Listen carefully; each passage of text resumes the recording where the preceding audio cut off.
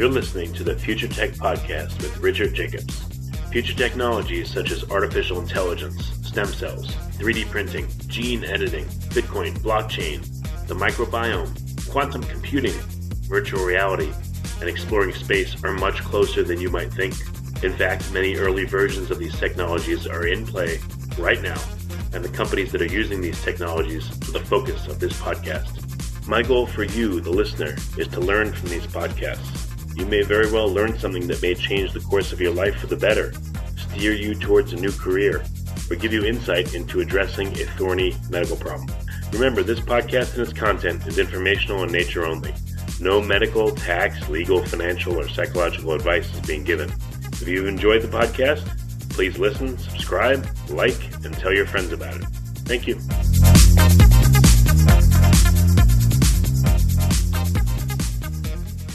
Hello, this is Richard Jacobs with the Future Tech Podcast. I have Jarrett Buskovich.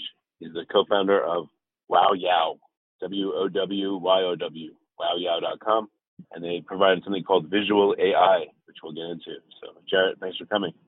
Thanks for having me, Richard. Pleasure to be here. Yeah, so tell me about WowYow. What's the premise of the company? Yeah, well, WowYow is like you mentioned, a visual AI company. We're in the digital media space, and our AI is used to automatically identify, index, search, and monetize visual content. So this is the native video and images found across, web content, apps, and soon OTT and connected devices. So we're unlocking new opportunities for, media companies to have an AI that sees everything that's in the video content itself, people, places, products, things, and more, and then, indexes them as new metadata. And then once you use that, you can, leverage it and create all kinds of use cases and applications from that data itself. Yeah, so if you consider a picture, and then we'll talk about video after, but if you consider a picture, what kind of data would you want to extract from the picture to make it useful in search? Yeah, so across the web, there's all the native editorial content. Anywhere you go on your favorite websites that you're just looking at, a sports image, from the basketball game last night, and you want to know who that player was, or he's wearing some really cool sneakers. So we use computer vision and image recognition to identify and index, the people, places, products, and more within that visual content. And then on the end user side, allow people to search everything they see. So as an end user, if you're saying, wow, who is this person? You can click and interact and engage to find out more information, or shop everything that you see. So is this going to be for the content creators where they can choose to show overlays or interactive elements in a given video, or is it for individuals that, whether the content creator wants to or not, you can, see who's in a video or see what sneakers they're wearing and that kind of thing? Yeah, great question. We work directly with the publishing houses and the content creators to give them our AI technology that unlocks the image and the videos data inside of it. So we help them generate, all this additional data and then further engage their audience and help them monetize that asset. Is there any video footage where that can be blocked? If someone wanted to keep certain things private, if they could take a face in the video and, somehow pixelate it or make it where it could not be, an AI could not identify it for some reason? Yeah, some kind of steganography that tells the AI do not process it? Yeah, not a problem.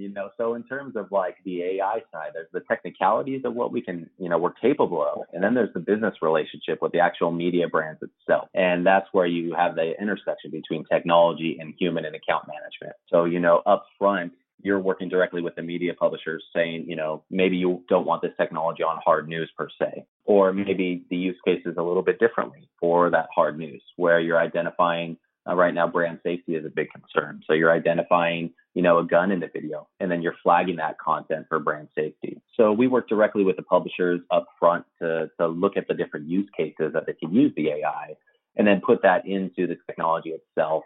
And use all the various algorithms to help unlock the content. But then also there's a human element, right? And you have to make sure that you're monitoring the systems to adhere to the integrity of those partnerships.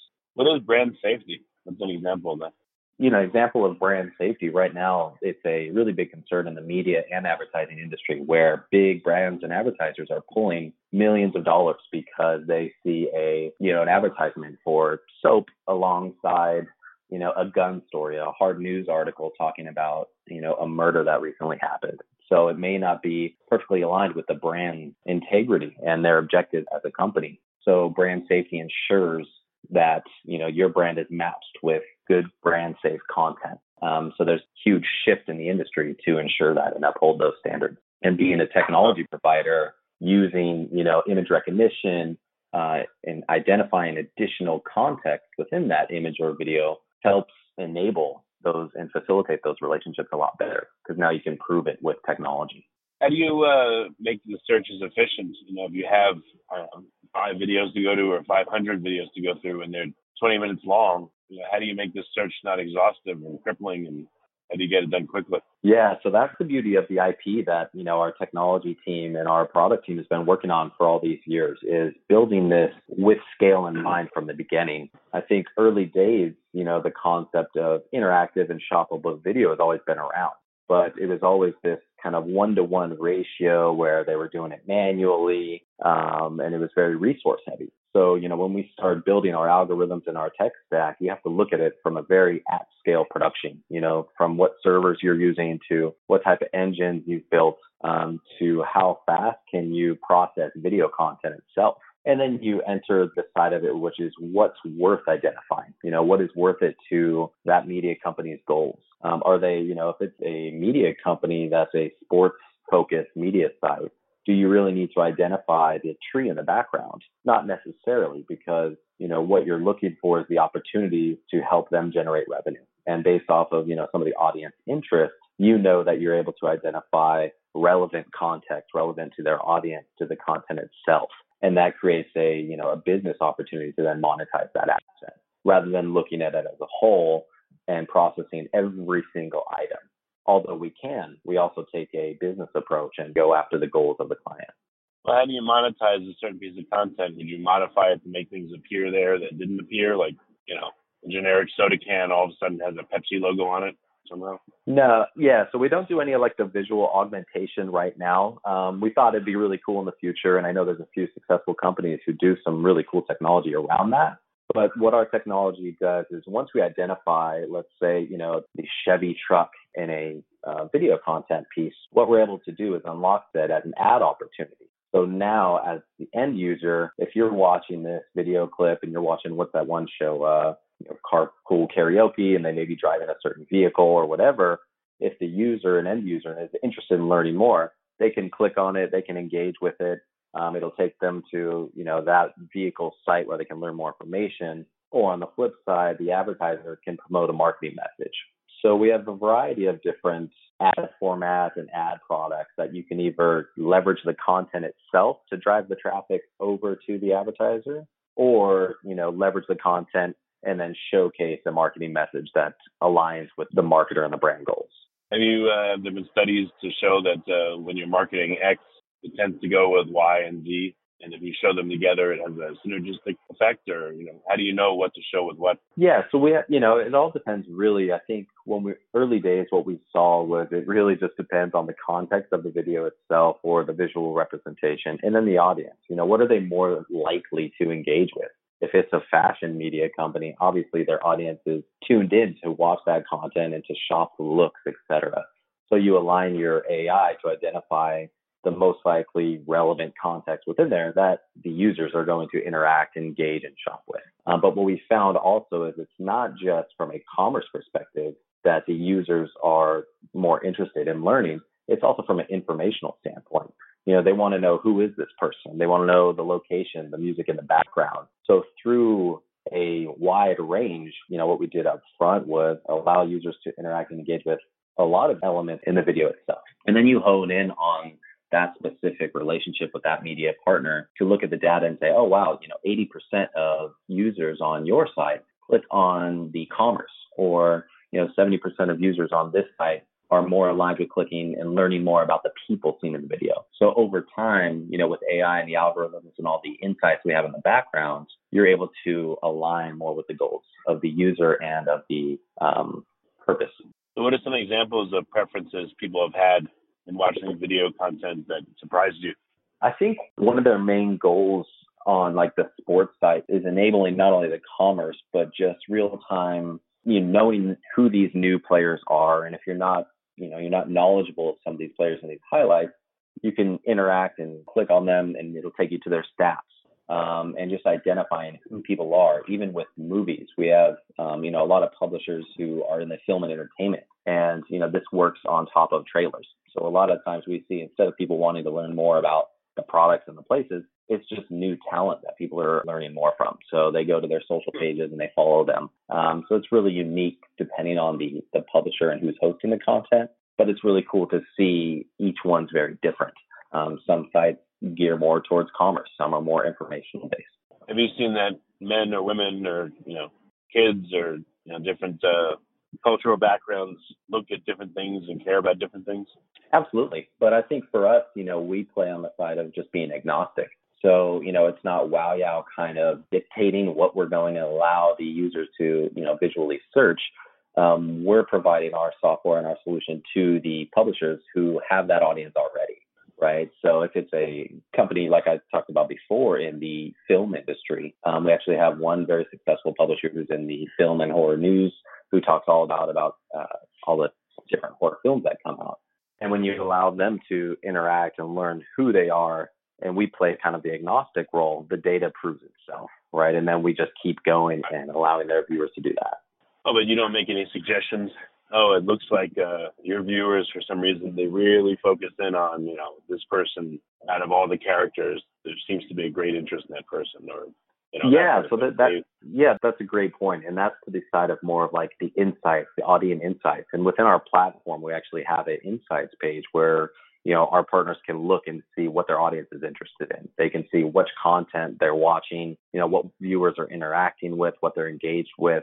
So they can constantly not only use that for knowledge of what their audience is doing, but also to inform future content production or adapt, their content embed to align with what's working for them. Well, I figured, you can't say exactly who, of course, or I don't know how much you can say, but, what kind of audience insights have you seen that surprised you or you thought were really cool or insightful to you? Yeah, I'd say some fascinating ones is that regardless of when a content is hosted, stuff can go through trend cycles, and it's kind of fascinating to see from like a consumer perspective. If there's a video may go viral for 1 week and then, get all the views and people are engaged and interacting. Like on this horror site, we saw something really cool. I think it was last year during Halloween time. There was that Jason, Freddy and Jason. Jason was in a underwater. There was this clip of the mask was found underwater in some, I think, Minnesota lake. And, the video went viral on their platform, and all the viewers wanted to know where they can buy this mask or just who created this content piece. And it spiked all the engagement charts, had something like 40, 50% engagement, users clicking on that to learn more. And then it dives down, but then it recirculated, 6 months later and saw another spike. So it's interesting from like a content consumption standpoint, looking at trends and saying, oh, wow, this peaked at this certain time, then it dropped, but then, went viral again. But now the users are interested in something different. Now they're clicking on the people because they want to know the production studio versus the mask. Maybe during Halloween time, they were shopping for the mask. So it's cool for us to look on the back end and see, different trends, different shopping trends, different information and content consumption trends.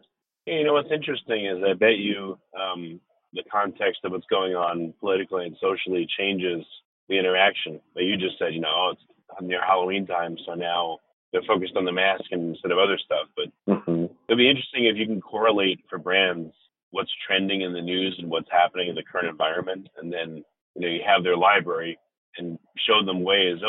This content piece that came out a few months ago, now is probably a good time to put it back out because this is happening in the news, and we think that'll increase engagement.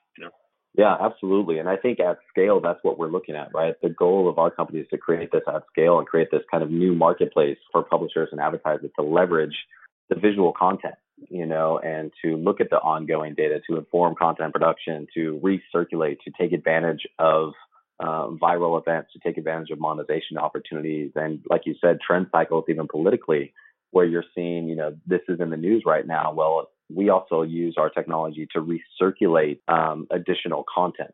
So what we found is on some of our publisher sites where you use the context of the video to generate audience development across other content pieces. So for example, you just referenced like a political event. If you're watching something about the current political situation, and you want to learn more about certain bills that are being passed or certain political parties or candidates, you may be able to click on that exact person, and it may take you to another article on their platform. So it increases the circulation of that media property's content itself. So you're leveraging your current content to then constantly recommend new content and allow the viewers to dive deeper into the context of what you're discussing. And it's really cool because it's a new way to look at monetization as well, because you're not really surfacing an ad, but what you're doing is you're recirculating that viewer onto another page to read more content, and then generating ad revenue off of, increased page view and time on site. So we don't necessarily always have to have a direct line of a commerce experience to help generate revenue. It could be through, generate additional traffic on site and recirculating it to get them on there longer. Yeah, if a new movie comes out in a series or a new book by a certain author, you could also say, hey, there's other books by this author, there's other videos in this series, there's related content, all kinds of stuff. Exactly. That's really interesting. Do you any examples of brands that you see are really like taking this to the next level and doing all this, and what kind of effects are they having? Yeah, I think, for brands, there's a lot of brands out there who are very innovative and take on new technology providers. There's that release right now of brands on Instagram going with like different shoppable Instagram and visual posts and being at the forefront of social commerce. And they're doing really well. Brands I can't remember who were, they picked, I think, 23 different brands that are leveraging this platform. But I think, more of the forward and innovative brands are seeing that if you leverage the actual visual content across all these different platforms, that it's a better way to engage audiences and then drive traffic to additional commerce or information purposes. And for us, I think across the board, we connect to a lot of different brands via different networks that represent, thousands of brands through there. So it gives us a chance to optimize for what's inside the video with all the different brands and audiences. So what may work with one site where a brand may do really well could be completely different on another audience. Okay, interesting. So it's really cool. It's hard for me to imagine all the implications and all the way this will be used. And I'm sure you're figuring out new ways as you go. But very cool technology. Interesting. Thank you. Yeah. So what's ahead for the next year or so with your platform? Like, what is it, more of a rollout or new features, or what's happening? Yeah, for us, I'd say, we're really getting into OTT and connected TVs is next for us. I see a lot of movement from, linear TV to changing over to more of the over-the-top televisions and connected devices. There's a lot of investment and a lot of kind of bets on, the video, the advertising, video on demand platforms. And I think for us, being able to create additional metadata for those devices is going to create all new ad experiences. I know like right now, Viacom, Roku, Amazon, all of them are getting into the AVOD space and looking at, technology providers like us to create new ad experiences, not just on desktop and mobile, but for different OTT experiences and Apple TV and all these different kind of Roku, et cetera. So for us, I'd say bridging that gap between TV and digital and bringing kind of a visual search component for viewers at home to be able to engage and shop content is something we're excited about. Yeah, well, very good. And what's the best way for folks to get in touch, whether they're a brand, big or small, or they're just interested in seeing the effects of what your platform can do? Sure, they can always visit us. It's WowYow, WOWYOW.com. They can reach out to me directly, either on LinkedIn, I'm there a lot, or by email.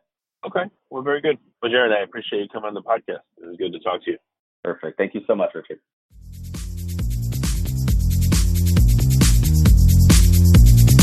You're listening to the Future Tech Podcast with Richard Jacobs. Future technologies such as artificial intelligence, stem cells, 3D printing, gene editing, Bitcoin, blockchain, the microbiome, quantum computing, virtual reality, and exploring space are much closer than you might think. In fact, many early versions of these technologies are in play right now, and the companies that are using these technologies are the focus of this podcast. My goal for you, the listener, is to learn from these podcasts. You may very well learn something that may change the course of your life for the better, steer you towards a new career, or give you insight into addressing a thorny medical problem. Remember, this podcast and its content is informational in nature only. No medical, tax, legal, financial, or psychological advice is being given. If you've enjoyed the podcast, please listen, subscribe, like, and tell your friends about it. Thank you.